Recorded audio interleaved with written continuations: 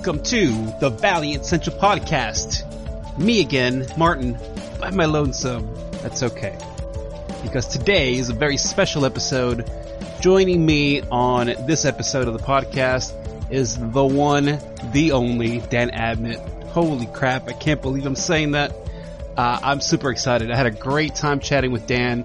He is not just brilliant, but a really genuine person, and I love the energy. So I'm not going to do any more introductions. I'm just going to go ahead and play the interview. I hope you enjoy it. Pick up Rye. That's already out. Oh my god, so good.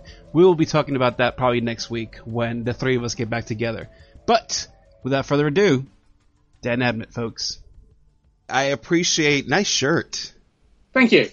That is a great shirt. You know, Dread's one of my favorites. I'm a regular contributor to 2000 AD, and I've been writing for them for, 27 years now, and so I get sent T-shirts, and there just happens to be the one that came out of the wash today. So one of my co-hosts on the show is in California, so it's about 8 in the morning. He's like, there's no way I can make 8 in the morning, man. But make sure you tell Dan that I've been reading his 2000 AD stuff my entire life. Well, say hi to him for me. I sure will. He's going to be excited. Thank you for coming on, though. It's a real. I mean, let me tell you, I've had a lot of guys from Valiant come on the podcast and chat. You know, I got a chance to talk to Paul Levitz recently because he's been doing some Valiant work as well, and that was a treat. But never in my life did I expect that I would be talking to Dan Abnett. So you take that however you want to take it. It's a real treat for me. Thank you. I've been reading your stuff for forever.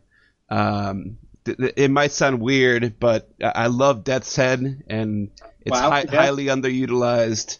I love your stuff, the Annihilation Conquest stuff. I mean, your sci-fi stuff is just top notch. Thank you very much. It just so happens to be my favorite genre, so it's a real treat for me. I appreciate you coming on. My absolute pleasure. Let's talk Rye. Sure. I kind of know a little bit of the origin story of how you got involved, so we're not going to go into that. But I'm curious if you could speak a little bit to the direction that you chose to take this world in, because it's not really just about Rye. You're in charge of building an entire future universe, so that must be exciting for you as someone that's so deeply entrenched in sci-fi world building. So how's that experience been?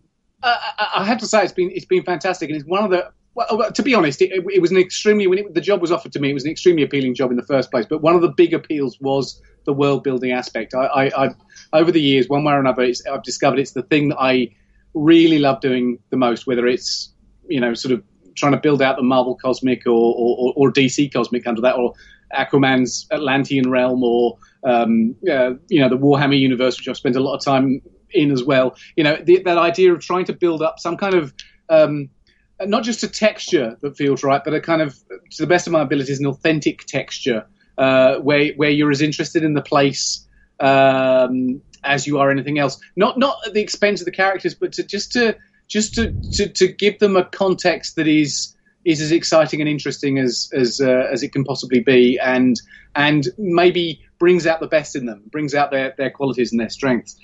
So yes,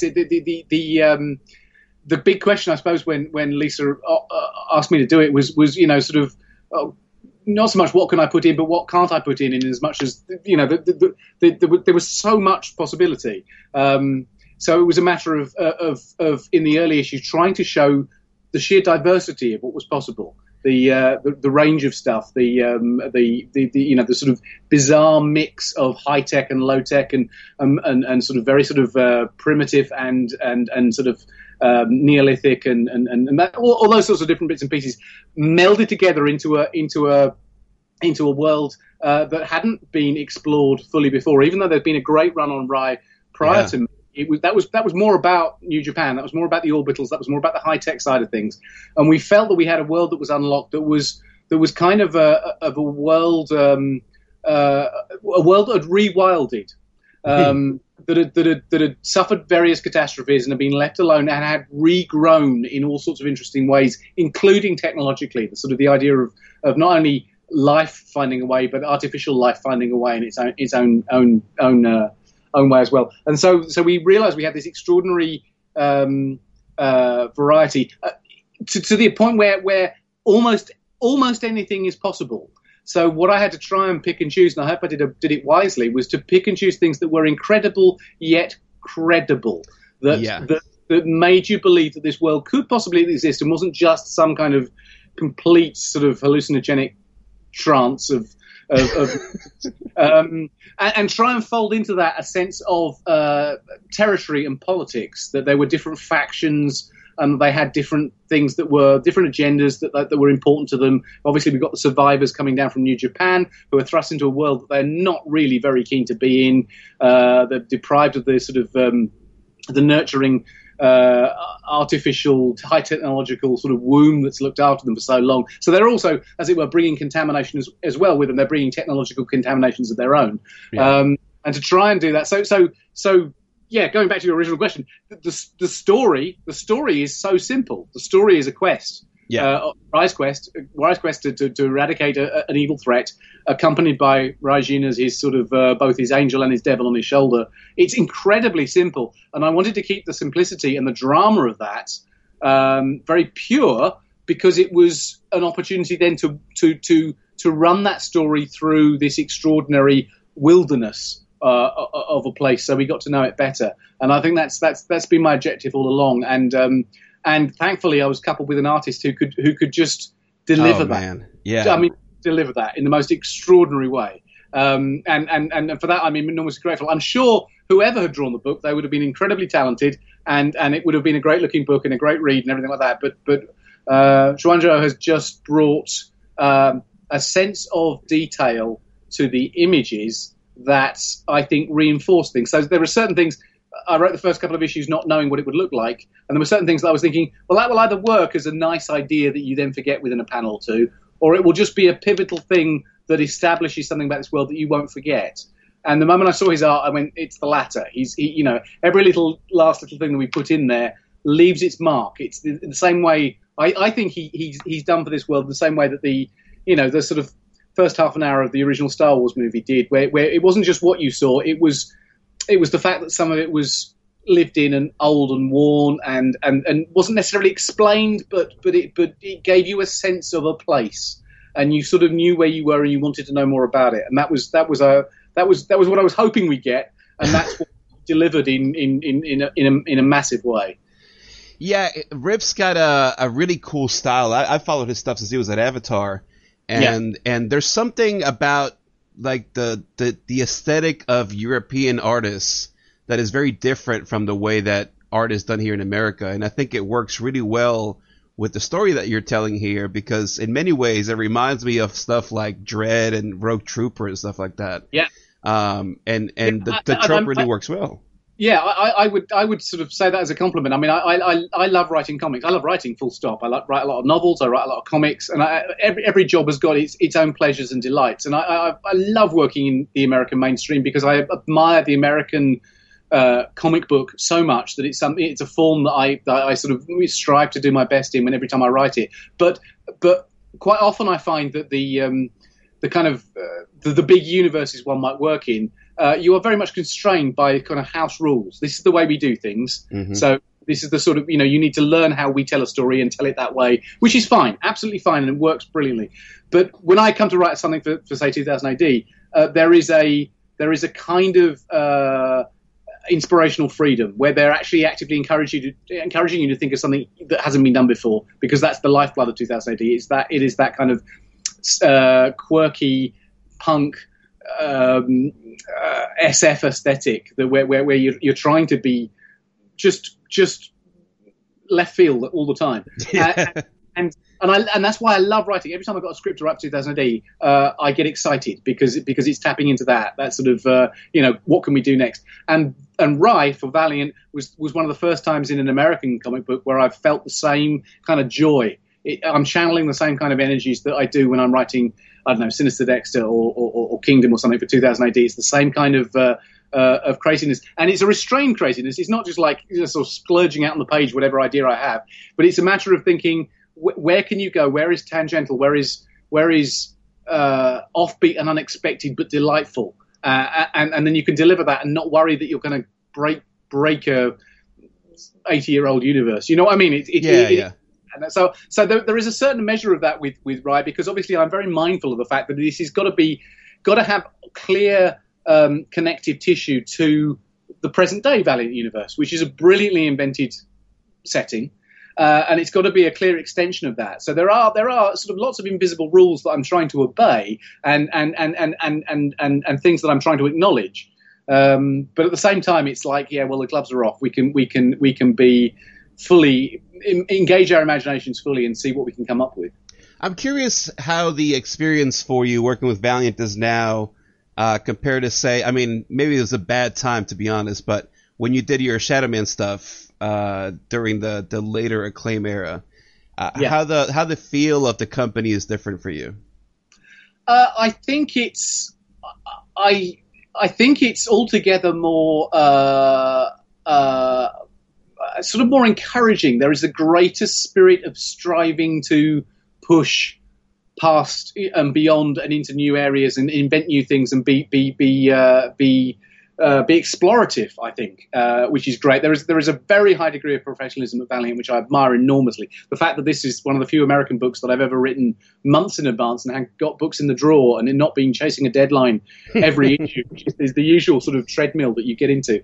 But I think one of the clear things to me that has remained the same in terms of a core value is that Valiant, to me, has always prioritized storytelling.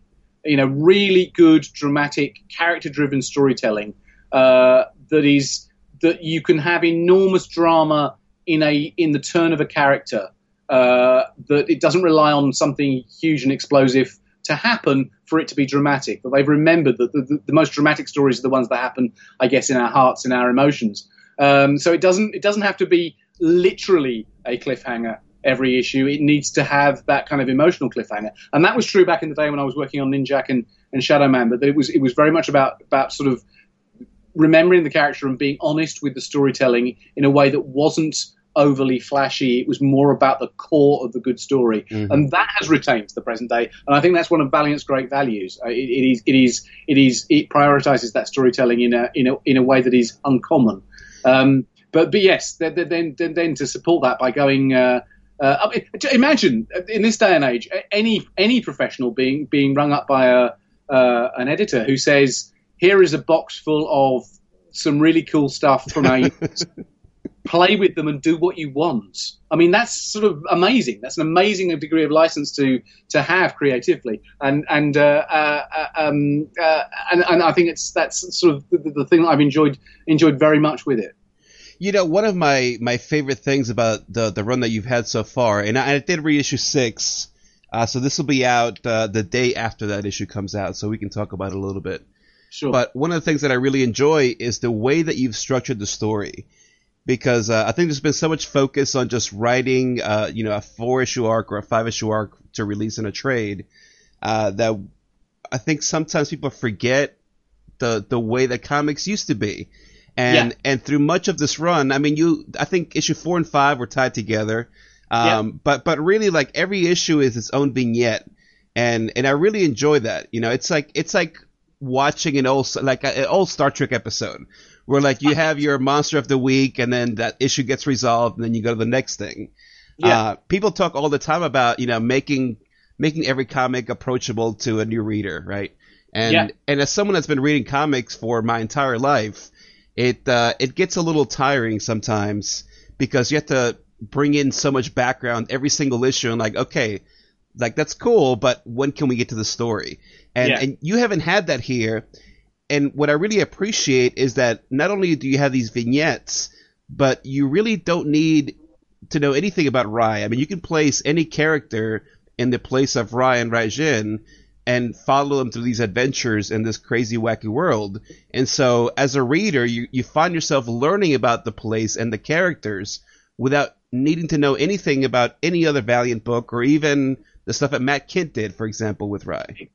That was very deliberate. And I credit where credit's due. Lisa, my editor, was the one who suggested that we did certainly the first 5 issues almost as standalone issues, because it allowed us to get sort of 4 or 5 shots at showing different aspects of the world. That was the whole idea. Is like let's do these sort of done in one. You said Star Trek episode. That's exactly how I think of them. Is that this is just this week's story, and we will show you another piece of the world, and you will, so that by the end of 5 issues you've got quite a good idea of the sort of things you might encounter, and then in issue 6 obviously we're showing more of that again.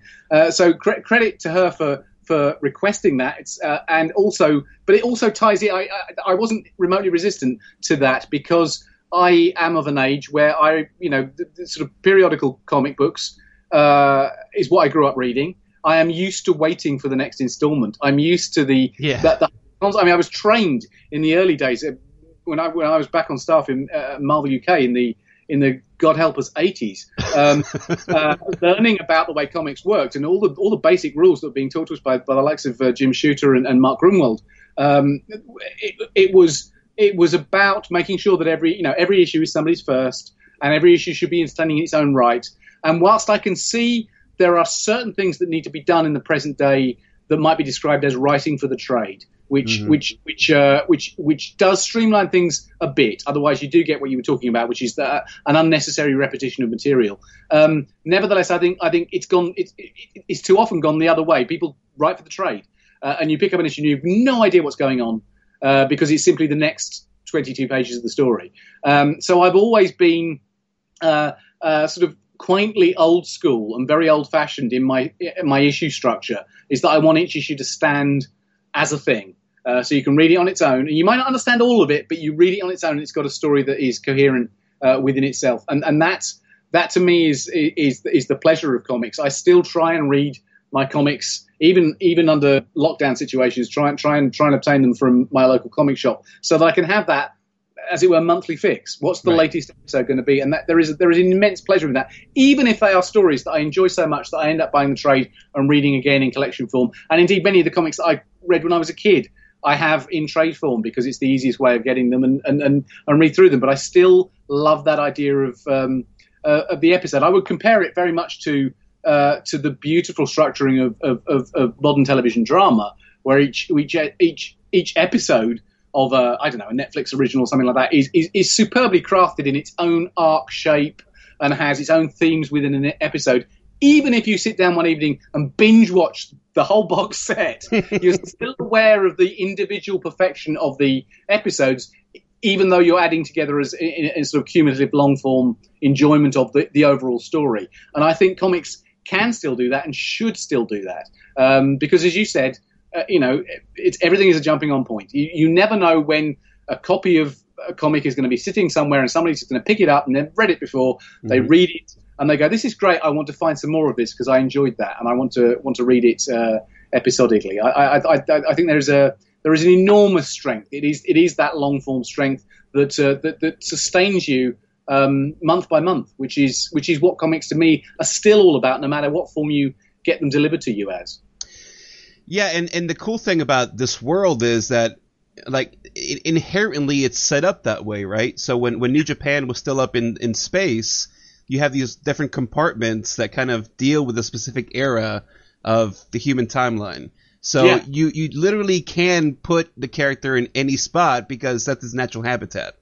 Absolutely, and now they've all fallen to earth, but each of those different environments is sort of spilled out in different places. So we do get, well, you'd have seen from issue 6, and spoiler alert, but they were encountering effectively the sort of the positronic Roman arena level, that is now literally an outpost of Rome in the middle of this world, that just happens to have sort of been seeded there artificially. The same goes with the dinosaurs. They're not just random dinosaurs because dinosaurs are cool. And let's face it, dinosaurs are cool. Yes. And anyone who used to put a dinosaur in a comic should be taken immediately. And you don't really need an explanation for why there's a dinosaur in a comic either. No comic has never not been improved by the inclusion of dinosaurs. However, the fact that there is a rationale for those dinosaurs being there is just great, as far as I'm concerned. Gives it that sort of random. The randomness of it is excused politely in the background by a sense of what the world is, I mean, just the idea, which is an entire possibility. I'm not saying this is going to happen, but the idea of Roman legionnaires, robotic Roman legionnaires fighting dinosaurs, is the sort of thing that can happen in this world. And that, to me, is why I got up in the morning. I don't blame you one bit. You touched upon one of the central themes of all these stories, and that this book is kind of not just about Rai exploring what it is to be human, and I guess really maybe what Raijin might feel to be human, even though he's got no human elements. Yeah. But he does seem like a more human character than Rai does. He does. Because Rai, even though Rai wants to be human, it seems like he can't accept the fact that he's got that part of himself. And I think that's a great trope to play with, because it can take you a long way. But one of the central themes has been like the impact of this place falling down to Earth. And you dealt a little bit with that in the 2-issue arc that just finished, issue 4 and 5. When they go to this new town, and the woman that leads the place is basically like, we've been here for thousands of years. All of a sudden, like, you know, New Japan fell from the sky, and you think you own the place. Yeah. And then the stuff with the Geomancer talking about detecting human signatures, and the soldiers are not detecting them, and being able to deal with that kind of stuff. I love how much you're intertwining all these themes that are very central to sci-fi, specifically futuristic sci-fi, into the story of just like learning what it's like to be human. Because none of those people really know anything about being human, right? They really don't. They're finally tossed into a place where they have freedom to do what they want, and many of them are still stuck in the old way of doing things. Yeah. And I think, it's a very obvious trope to play with. That is to say, that, you know, the sort of what is it to be human if you are a machine or at least in part a very advanced machine, as Rai is, but he's got a human half. You know, that's almost a cliche, and that's one of the reasons that I wanted to explore it, because we couldn't avoid it, because that's part of who he is. But at the same time, I wanted to defy the expectations of what that story would be like. So as you point out, and it was deliberate, Raijin, who is just a machine,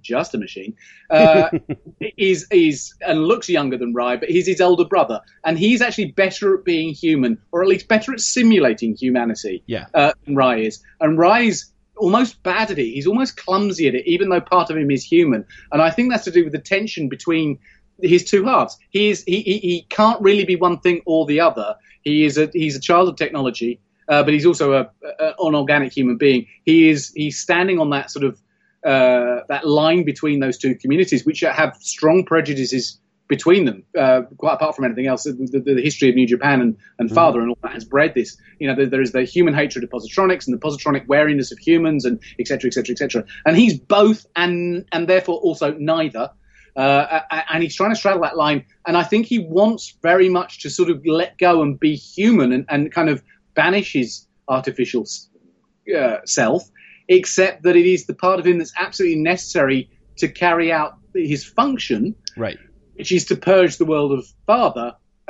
So he is, in other words, he is forcing himself to remain connected to his artificial technological side in order to rid the world of the threat of technology, which he is all too aware is the most pernicious thing it can be facing, because he's part of it. He's part of that threat. And I think that's the thing, again, let's not spoil it for readers who haven't got there yet, but that's one of the shocking things that he says at the end of issue 5, where you expect him to say certain things and he actually goes, no, it's not. I'm not, you know, sort of, he almost sort of renounces his own nature.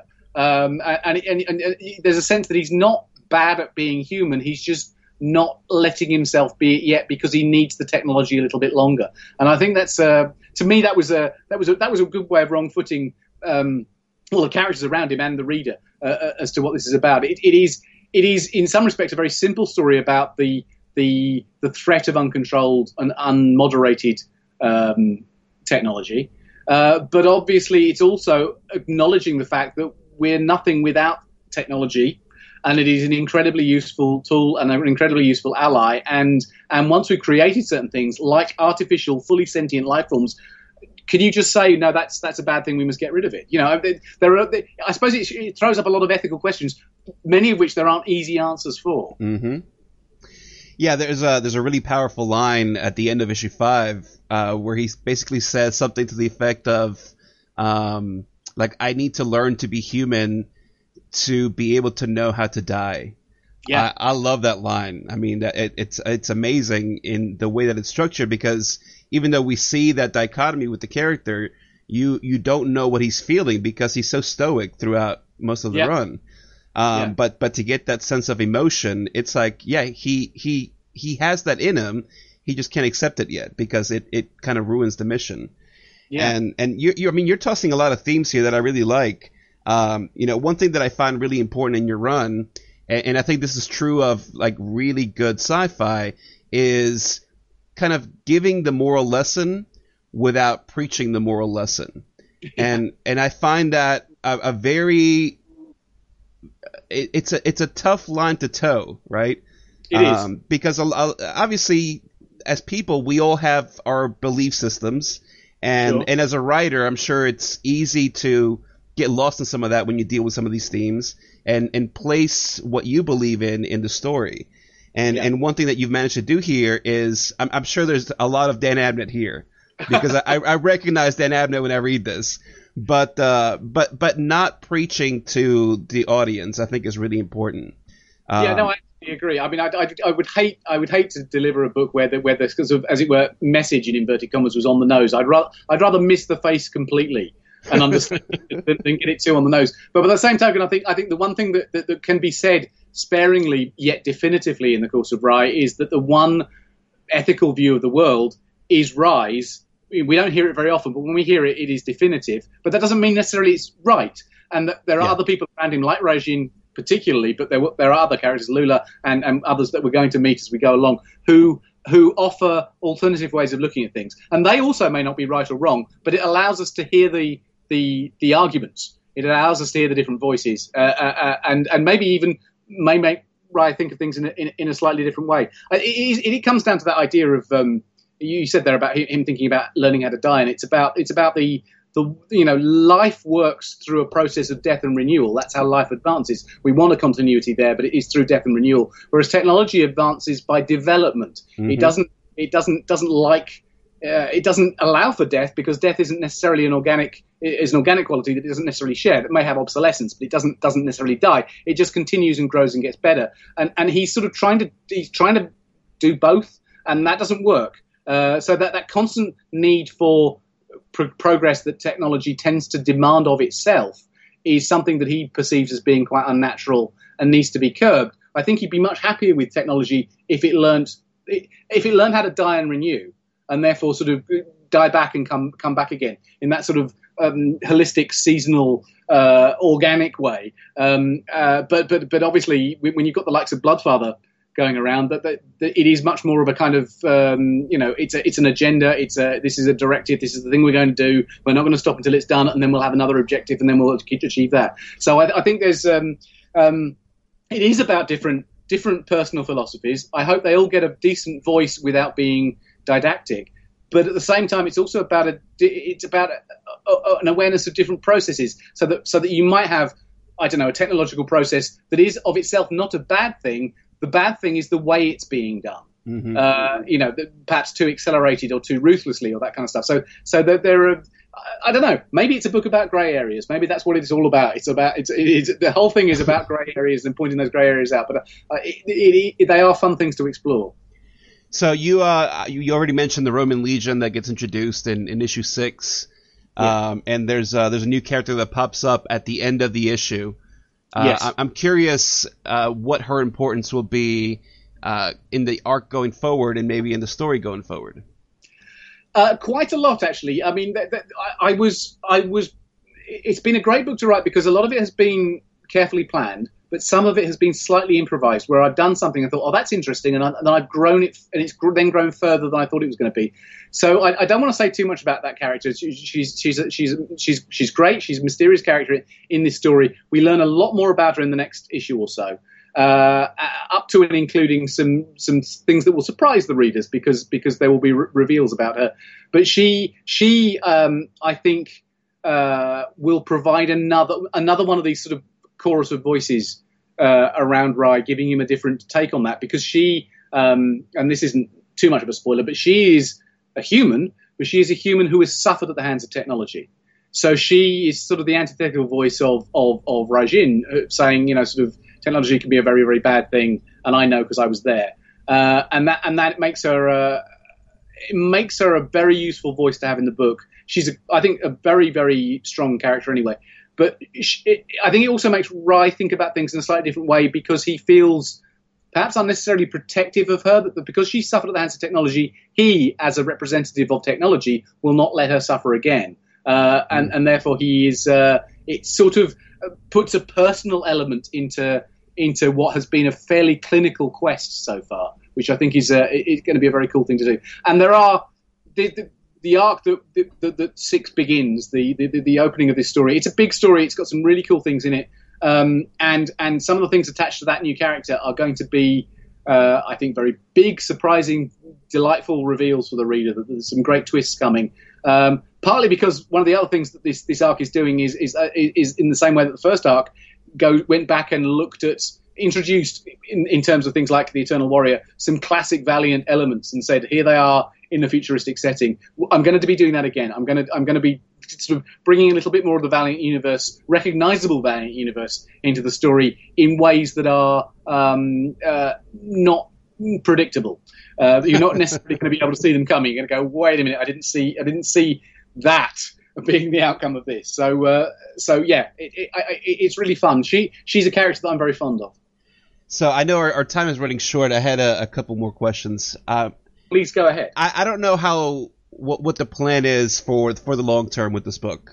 It seems very obvious to me that you're having a great time writing this book, and judging from fan reaction, people are loving reading this book.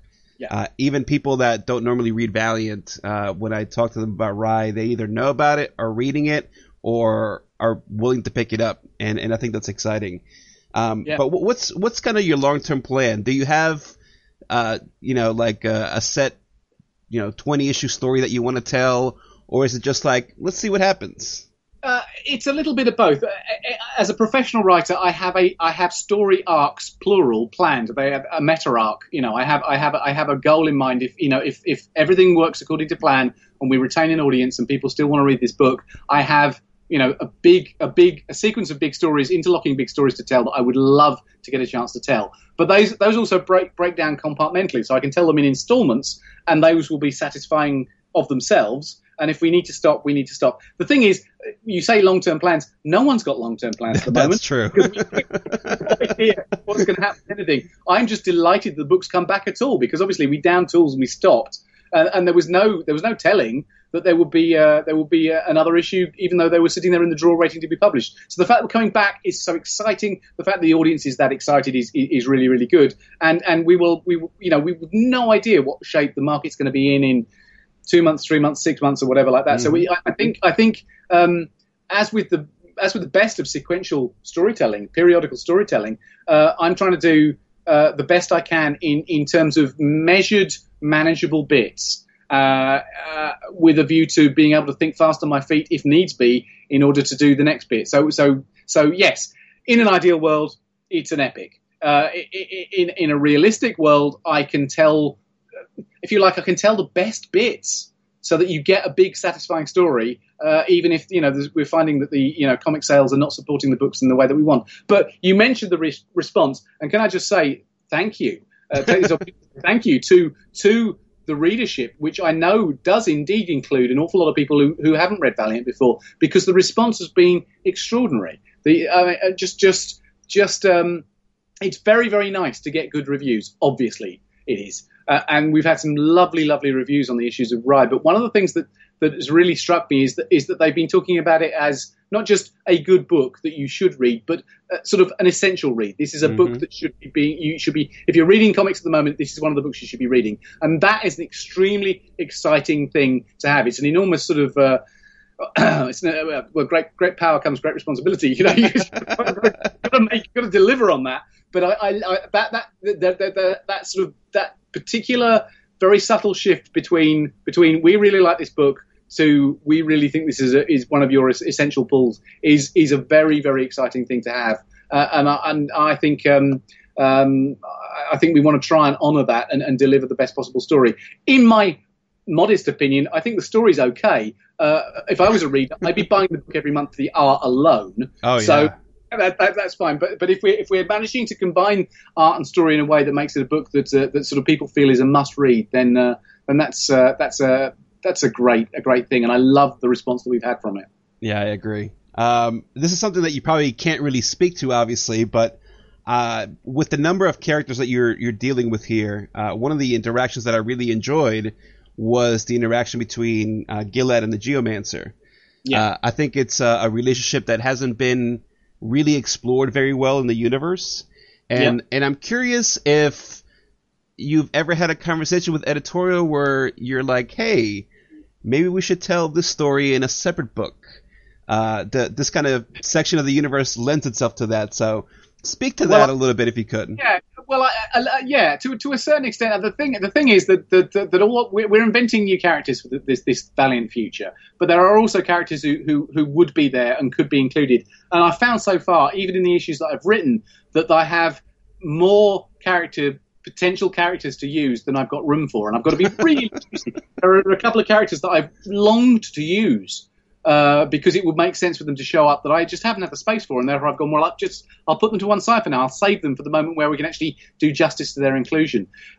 So again, if we were talking about sort of the comic industry in its peak of health and sales numbers, then I'm sure Valiant would be looking to the idea of there being Rye being one of a number of books set in its future, and we could have other companion books that explores other aspects and other characters. Gilad and the Geomancer being one of them, and there's some other obvious picks. I mean, I in writing Fallen World, the book that Rye came out of, I really writing War Mother, for instance. I think she's a great character who should be in this. She should be, and we should be seeing her. But there just hasn't been room yet. So there are these characters that would be really, really good to look at. So yes, if let's hope that the X number of months of people being stuck in their houses reading to entertain themselves has built a huge, hungry furnace of desire for the comic book market, and the people are now flocking out and buying comics like they've never bought them before, and that can support companies like Valiant actually creating little ranges, so that it's Rye and two or three other books maybe that explore this future. Like I said, it is simply market forces that determine these things. I think the creativity. I mean, some of the brainstorming conversations I have with Lisa and the people at Valiant is like there are so many things we could do that we just simply can't. So what we're trying to do, I suppose, is cherry pick and do the best or the ones that make sense to do now because they form a cohesive story that is worth telling. Very good. I want to thank you for your time, Dan. It's been a real honor and a pleasure and almost a dream come true talking to you. You're very easy to talk to as well, so that helps a lot. And you've got a lot of stuff going on. I actually just finished reading the Horus Heresy, your Warhammer stuff. Okay. I'm not a Warhammer player, but I love just fantasy and sci-fi, and I loved it. I actually have the Lords of the short story collection coming in soon. Lords of the Dark, I think it is. Yeah. So I'm excited to dive into that. Any final words? I write these things in parallel. I've always got a novel on the go when I'm writing comics. So I've actually, in lockdown, just delivered my latest Warhammer novel, and I think just this week the new one, which is A Siege of Terror, which is the end of the Horus Heresy novel, the Saturnine, which is the longest thing I've ever written, 140,000 words, comes out for sale, and I know that's causing a huge stir. So I do like the ability to creatively, in the course of my working day, to move between one fictional universe and another, because I think if you stay somewhere too long, you can get not bored, but you can get complacent. Yeah. So a hop from 40k to the future of Valiant to 2000 AD or whatever in the course of a week it keeps me fresh, keeps me on my toes, and sort of and keeps the creativity flowing. So thank you for reading. Yeah, no, absolutely. Thank you again for your time, Dan, and continued success. Thank you very much indeed. Nice talking to you. And that will wrap up this episode of the Valiant Central Podcast. Thank you for listening. I hope you enjoyed the chat as much as I enjoyed having it. It really was a dream come true, so thanks again to Greg. I've been reading Dan Abnett stuff since I was a wee bit lad, folks. I'm sure if you've been around for a while, you will understand the sentiment. And the book's fantastic, so I hope that it continues forever. If you want to get in touch with us, you can of course find me at GeekVine. You can find Travis at The Great Magnet. Dewan is at Collect Valiant, and the podcast is at Valiant_Central. Thank you for listening. We will see you on the next one.